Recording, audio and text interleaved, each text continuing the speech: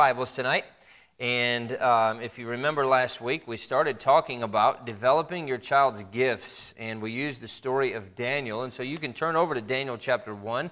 We're going to get to that in a few things that we're going to talk about tonight, but Daniel chapter 1, we used to talk about the fact that we need to determine the priority of character. We said that Daniel was a gifted young man. We said that he was a guided young man, and so yes, he had gifts, but it was the character that his parents gave him that helped him to stand firm in the Word of God with those gifts that he was given. And so we talked about a lot of different things under that, and then we said that number 2 is to discover the spiritual aptitudes. How do we do that? By observing. We have to intentionally look for those things that our children have, and then we have to develop those things. And the second way that we can discover those spiritual aptitudes is by applauding. And we talk about this a decent amount. The fact that we need to look for things that they're doing that are not just wrong so we can punish them, but things that are right so we can praise them and we can help them to develop those things that are right. So what I want to talk about tonight, and we're only going to talk about this one point, is to develop natural gifts. So we certainly the spiritual gifts are the most important. We want them to be first, but then how do you develop those natural gifts? Keep your finger there in Daniel. Maybe put a bookmark in there because we're going to come back to it. And maybe I could have had you turn there a little bit later because we're going to turn to a few different passages before we get to Daniel. But go ahead and turn to Proverbs chapter 18. Proverbs chapter 18. God has given every child natural talents and capabilities. Some have more than others. In fact, I was just talking about this. In fact, I think Brian and I were talking about it. How is it, some of these guys...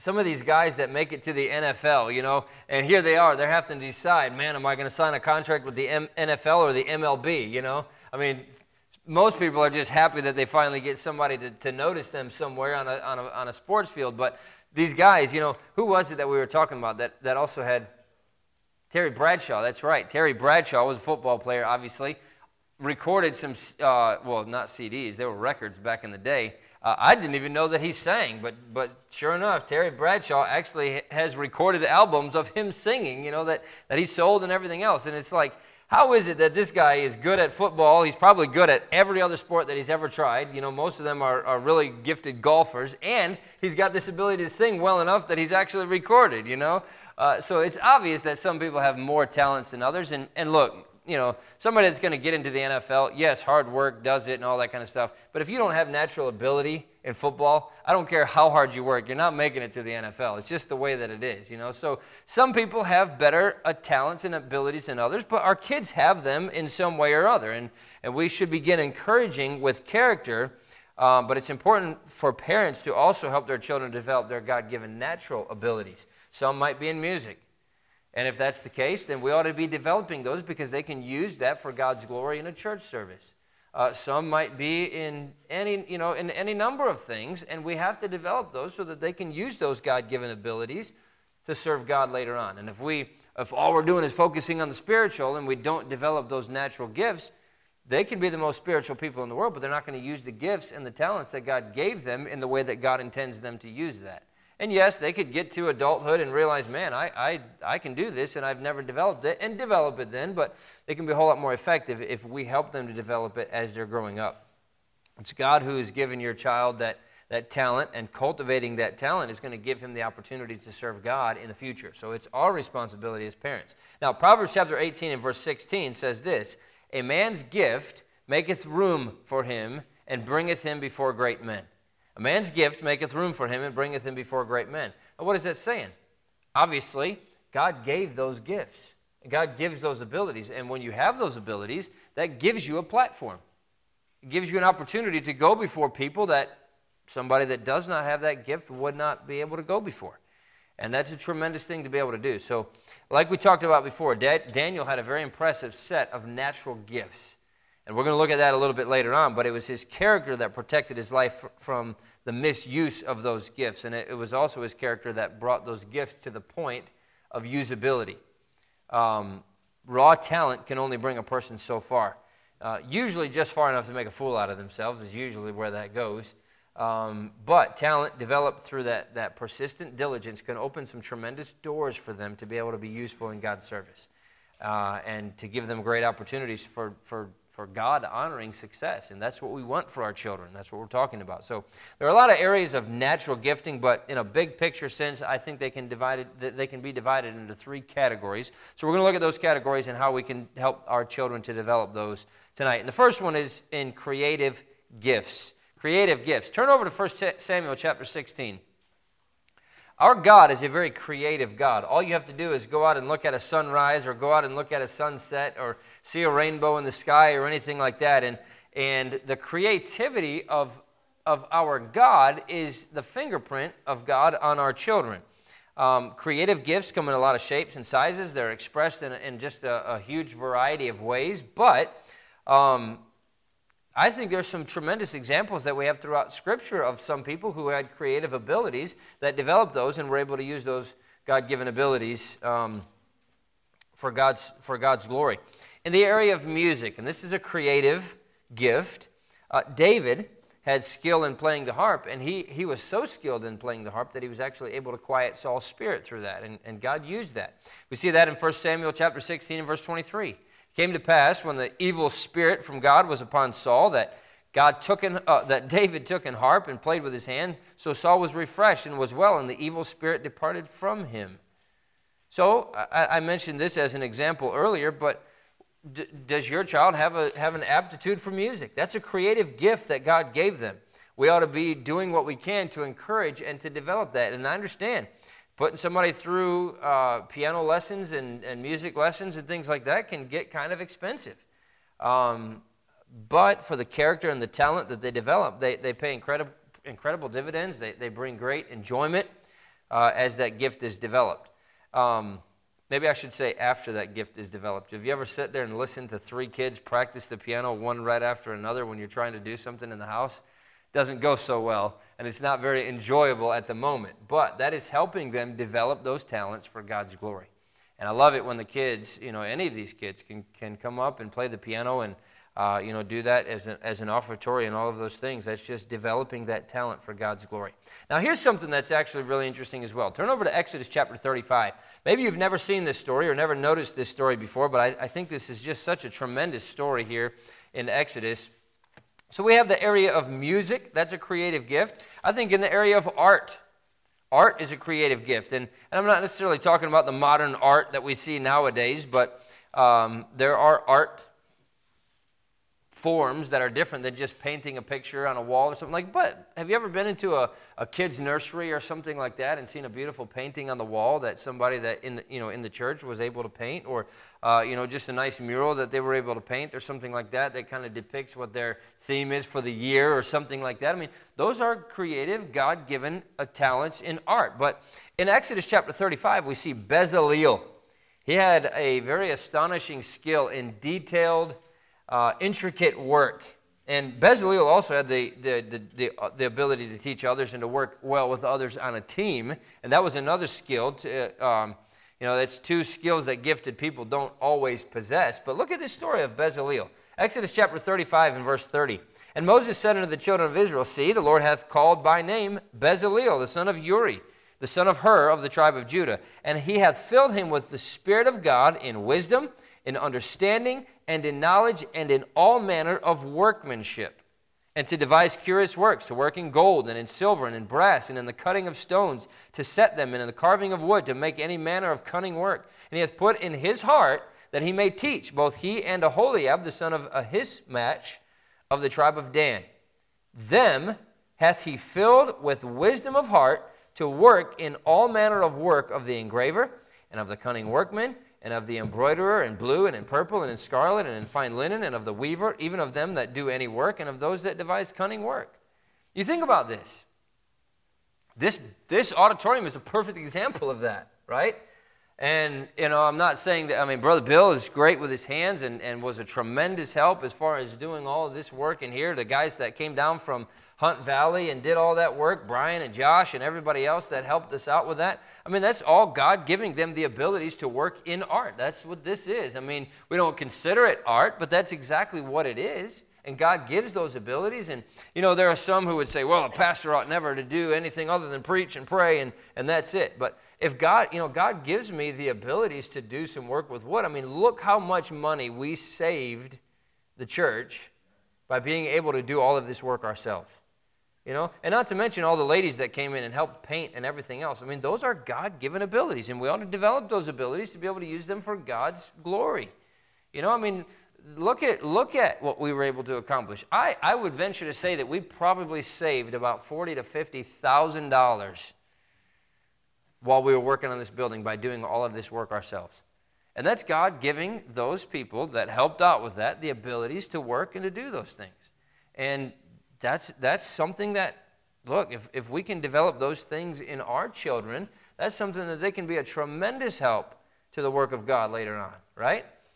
I'm the only one here that's considered to be a full-time Christian work. Nobody else that came in and helped on this building was part of that.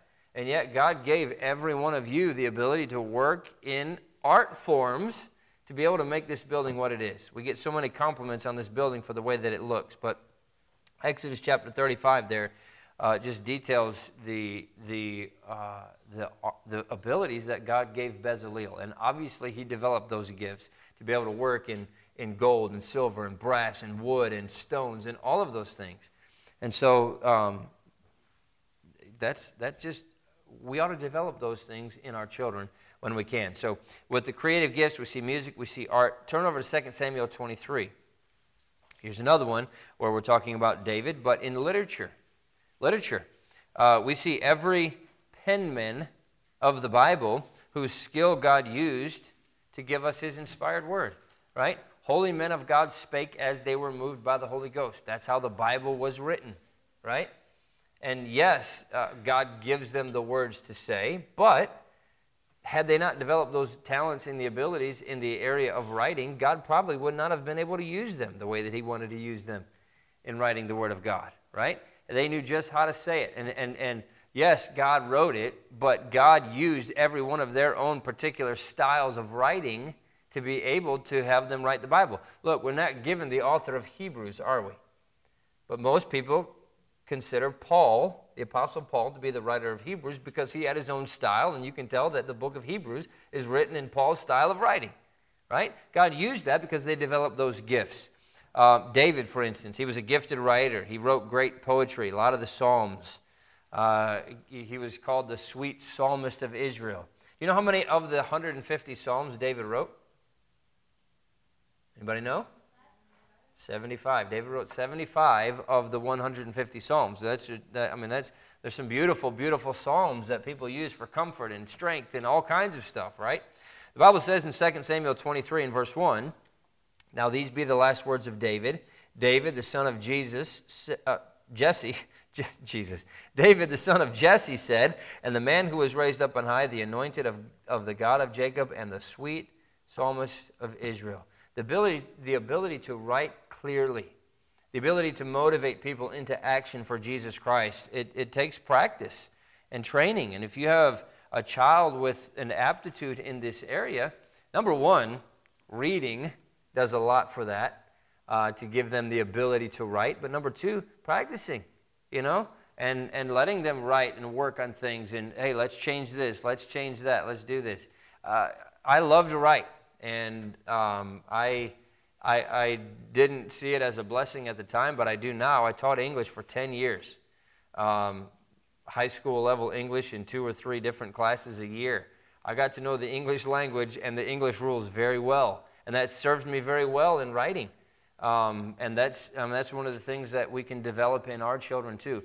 I'll tell you one thing that there's a huge lack of in Christianity, and that's solid books that are being written. We want to criticize all of the literature that's out there, but then no Christians are writing. There's a lack of that, and a lot of it's because they just don't know how to write. And I'm not criticizing homeschool by any stretch, but most of them, most of the Christians nowadays, because of the condition of the public schools and everything else, are growing up in homes where writing is not made a priority, and so they grow up and they have no idea how to write. And that's a shame because we need good books. The problem with many of these books, even that are well written today, are they all use different versions of the Bible. And obviously your doctrine is going to be completely changed when you're using a different version because things that are different cannot be the same. And we're lacking in that area. So if we can train our children, if they have an aptitude to be able to write, we ought to be doing that. Another example is in construction, and we kind of talked about that already, but look at the abilities that God gave Solomon, right? He developed those abilities, and then he built the temple, one of the greatest works of constructive art ever. Not to mention the fact that Jesus himself was a carpenter, right? He learned how to be a carpenter under his father, Joseph, his stepfather, if you will. I won't have you turn over there. I'll just read this to you. But in 1 Chronicles chapter 29 and verse number 5, there's a lot of unnamed, because there's no names given, but they were called artificers. They were fabricators, craftsmen, tradesmen, engravers, masons, smiths that labored in the building of the temple. Had they not developed those gifts and those abilities, they wouldn't have been able to do those to the specifications that God wanted. 1 Chronicles 29 and verse 5, the gold for the things of gold, the silver for the things of silver, and for all manner of work to be made by the hands of the artificers, who then is willing to consecrate his service this day unto the Lord. I mean, that's a great question, right? God gave you those abilities. Are you willing to give those back to the Lord? And in addition to all of these creative gifts that are mentioned in the Bible, there are a lot of other areas when it comes to computer skills and photography and graphic design and drawing, and I mean so many other things. And I mean, when we're talking about developing creative gifts, there are so many different things that, especially in today's world, are helpful for those things. And if you notice that somebody has an ability in computer design, develop that. Website design. That's a huge problem with a lot of churches across the country. Their websites are terrible. You ever seen church websites? I mean, you're lucky if it's updated within the last 2 years, and it looks like it came from the 1995 Windows, Windows computer. I mean, most of them are just bad, to be quite honest, So to develop those abilities to be able to do these things to help out. Music, drama, video production. I mean, so many things that would be helpful in God's service that are all part of this creative design. But we ought to teach them that any talents that they have are gifts that should be stewarded for God's glory. Look, you find somebody that's great at drawing, guess who gave them that ability? God gave it to them. Yeah, they should be developing it, but even as they develop it, who allows them to have a greater ability to draw? God does, And so number one, that gift ought to be going back to God. But number two, we don't have anything to brag about. Yes, I'm doing what I can to give my service back to God, but he's the one that gives me the abilities in the first place, right? So, I know that what happens, and this I think happened more in fundamental circles, more 15, 20, 30 years ago than it does now, but somebody starts to do something that they're good at, and we tell them that they're getting a big head and they need to stop. That's not developing that gift. That's stifling something that they could be using for God's service. And yes, we need to make sure they don't get proud about it and all of those other things, but we also need to make sure that we're developing those things. And if they're doing it and using it for God's glory, encourage them in those things. Man, that looks great. You might be able to use that for fill in the blank for what they can use it for in God's service, and encourage them to continue using it for those things. So we can develop our child's gifts when it comes to creative gifts, but also physical abilities. Now we go to Daniel chapter 1. Daniel chapter 1, and we're just going to look at a couple of things that we looked at the last week. But physically speaking, Daniel was very strong. He had a strong constitution as an individual, and the Bible says in Daniel chapter 1, verse number 4, that he was among other children in whom was no blemish. Now, that's a tremendous physical feat. Children in whom was no blemish, meaning they didn't have, missing body parts, or they didn't have, some kind of disease that held them back that they were born with. And look, if somebody's born with that, obviously God allowed them to be born with that in the first place, Somebody's born with a weak heart, or somebody's born with, a propensity for diabetes or something like that. I mean, those things happen. People are born that way. But Daniel, in Daniel chapter 1 and verse number 12, made personal choices to take care of his health. In verse number 8, it said that he would not defile himself with the portion of the king's meat, nor with the wine which he drank. But in verse number 12, prove thy servants, I beseech thee, 10 days, and let them give us pulse to eat and water to drink. That was a specific diet choice that Daniel made. Health is a funny thing because some people obsess about it. They bring it almost to the point of idolatry in the way that they obsess about the way that they look and about the way that they're healthy and all of those kind of things. But then there are people on the other side who go completely to the opposite point where they're really, idolizing obesity and the food and everything else that they're eating, So you can err on both sides, but some people have diseases and weaknesses that'll never allow them to be a picture of health. But as much as is possible, we ought to make choices that will help our children be healthy. 1 Corinthians chapter 6 and verse 19 says what? You remember? Our bodies are not our own. Our bodies are a temple of the Holy Ghost. And we apply that to so many things. We apply that to smoking and drinking and drugs and all of that kind of stuff because our bodies are not ours, but we ought to do what we can to help our children take care of their bodies. Statistics, and this is kind of an old statistic, but statistics tell us that nearly 1 in 4 Americans are overweight or obese by the time they enter grade school. From 1999 to 2008, youth with diabetes or prediabetes increased from 9% to 23%. It's a very concerning trend if you think about it. It's one thing for somebody that's getting older to develop diabetes. You've had years and years and years and years to develop it. Brother Bill, no donuts, right? But, for this to be happening in children, that is only diet choices that causes those things for the most part. And again, I'm not saying this across the board because there are things that happen that cause these things. But I came across this, and these are very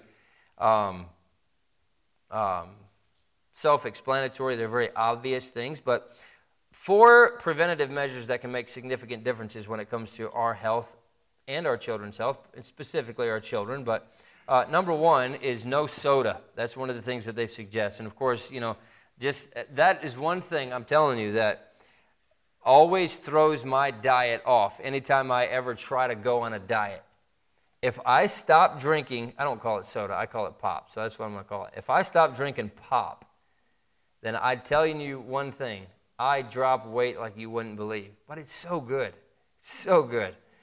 But then, all right, I'll have a little one here or there, and the next thing you know, I'm back to drinking it pretty regularly again, and next thing you know, I start adding pounds and everything else. That's one thing that they say that makes it a huge difference. Of course, a better diet when it comes to improving your child's diet. You can eliminate fast food, add vegetables. Those are great things to help with. Regular exercise. And I tell you, this is one of the problems with our kids today, is that they sit in the house playing video games. They never get outside. They sit in school all day. Then the first thing they do after they ride the bus sitting down all the way home is walk in the house and sit down on the couch and play video games till midnight. How do you think that that's helping their health? It's not. They need to get outside, play sports, run around outside, whatever. Doctors actually recommend that children have at least 60 minutes of physical activity every day. 60 minutes. Most kids are not even getting 60 seconds worth of physical activity every day, unless they're running from the couch to the refrigerator back and forth a bunch of times, right? But this is funny because once a year the kids go for their physicals, and the doctors, I don't ever go to them, or not physicals, but I guess that's what it is, pretty much a physical. And so Becca always takes them over. They all 3 do theirs at the same time. And she always sits down with the doctor at the end to kind of go over the results and stuff like that. And the doctor said, "Do you live out in the country?" And she said, "Yes." And he said, I can always tell when kids live out in the country because they're always a whole lot stronger than kids that don't. They get outside, and I said, and Becca told him, they're always carrying wood and splitting wood and doing all this kind of stuff. And it's not a knock on kids that grow up in the city or something like that, but get them outside. And then, of course, here's another thing, and all of these things are things that are good for all of us, but more sleep. The National Sleep Foundation says that kids need to get 9 to 11 hours of sleep a night. Most kids are not getting anywhere close to that. And this is, by the way, and maybe you've heard this, Karen, too, with school. They're wanting to, you think about these kids in Jameson and Madison. They get on the school bus at like 7:05 in the morning. I'm like, even if you put your kid in bed at 8 o'clock, they got to get up at 5:30, 6 o'clock to get ready for school and all that kind of stuff, to be on the bus by 7. So a lot of these school districts are actually talking about moving the start date back to more like 10 o'clock, because here we are, and then especially by the time they get into middle school and stuff, they're doing sports after school, and then they get home and they have homework and all of this kind of stuff. Then they have to play video games, and so how do you think these teachers feel when the kids show up? They woke up at the last minute with very little sleep. They ate a donut on their way to school. And now here they are sitting in class hyperactive because they have a lack of sleep and an overabundance of sugar in their diet, So those are things that help. But physical health has a direct bearing on the giftedness of children. And, of course, sports, in the end, sports don't matter. But the more our kids can play sports, the more opportunity they have to develop character. And those things are great for those kind of things. And so not to mention that when we keep our health up, we have no idea how many more years we will be able to serve God. And that's honestly, that's one thing that pastors do very poorly at is taking care of their health.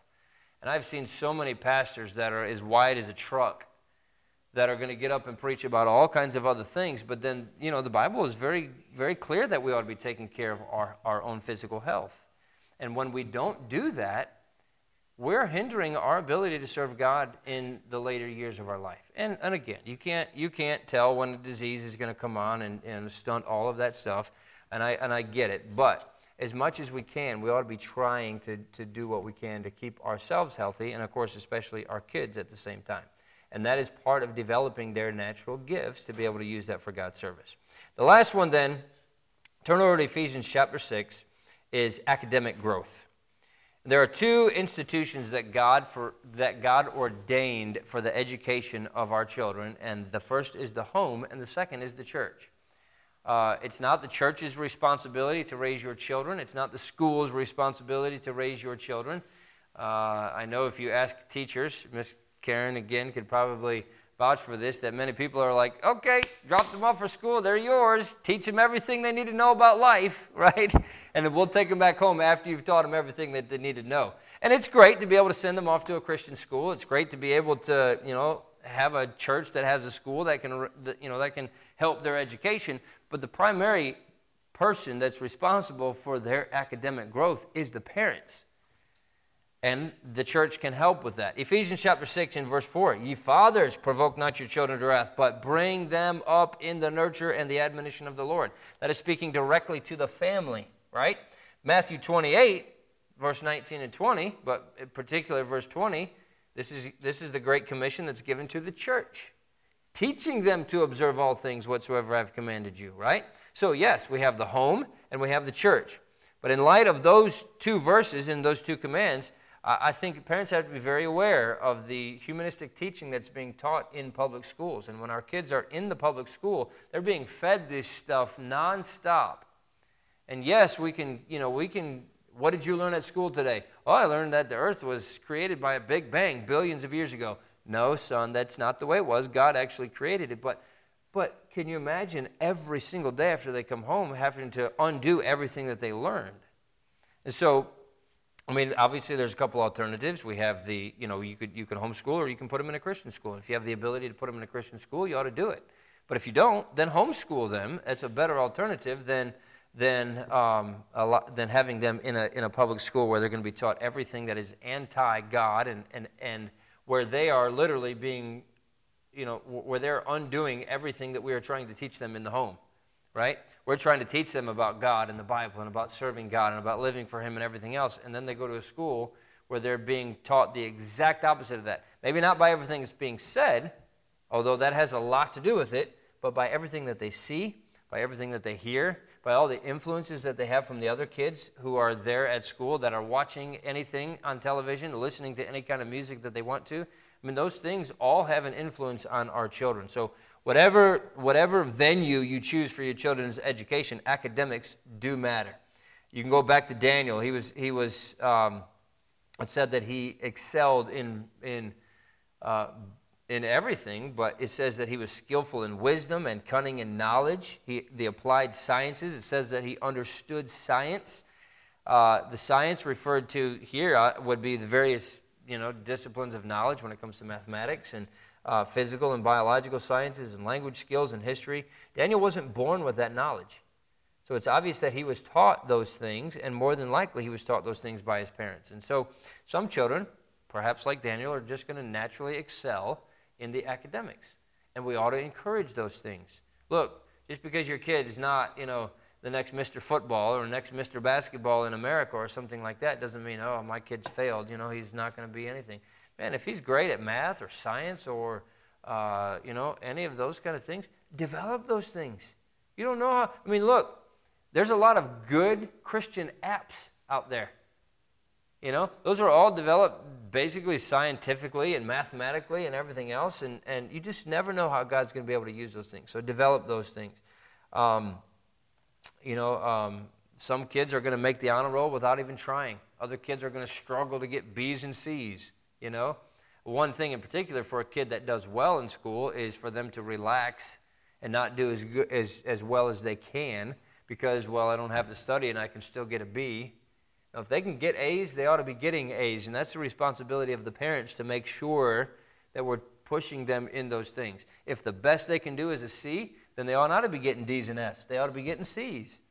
And parents know that ability more than others. Teachers learn those things. Like I said, I taught for 10 years, and you knew who should be getting an A+ and who, would be doing well to get a C+, You learn those kind of things, but we ought to be pushing them to do the best. In either case, it's our responsibility as parents to raise a child who's capable of doing whatever God may call them to do.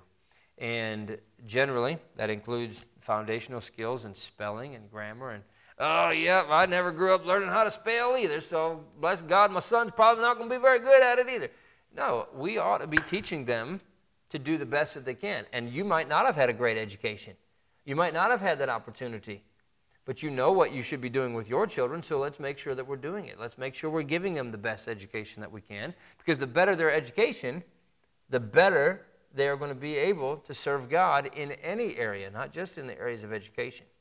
But cultivating our children's gifts really boils down to three principles: discovering their gifts, developing those gifts, and then deploying them to go into the world and serve God with those gifts.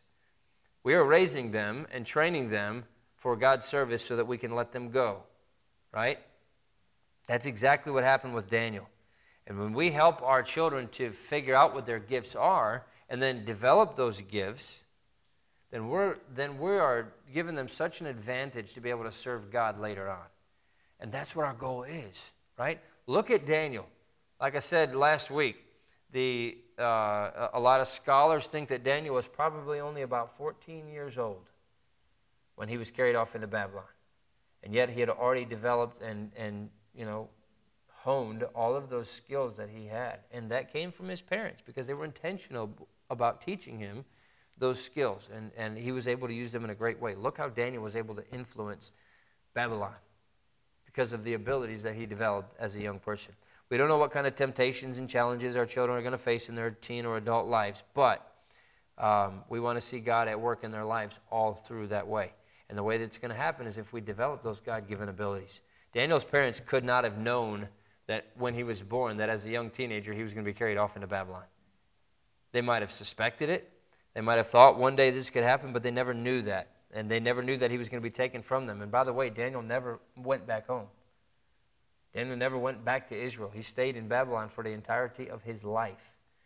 But they instilled in his heart the character and the loyalty to God that guided his decisions while at the same time using and developing his gifts. And both aspects put Daniel, by chance, in the right place at the right time so that God could use him. And I jest when I say by chance, because it's not just by chance.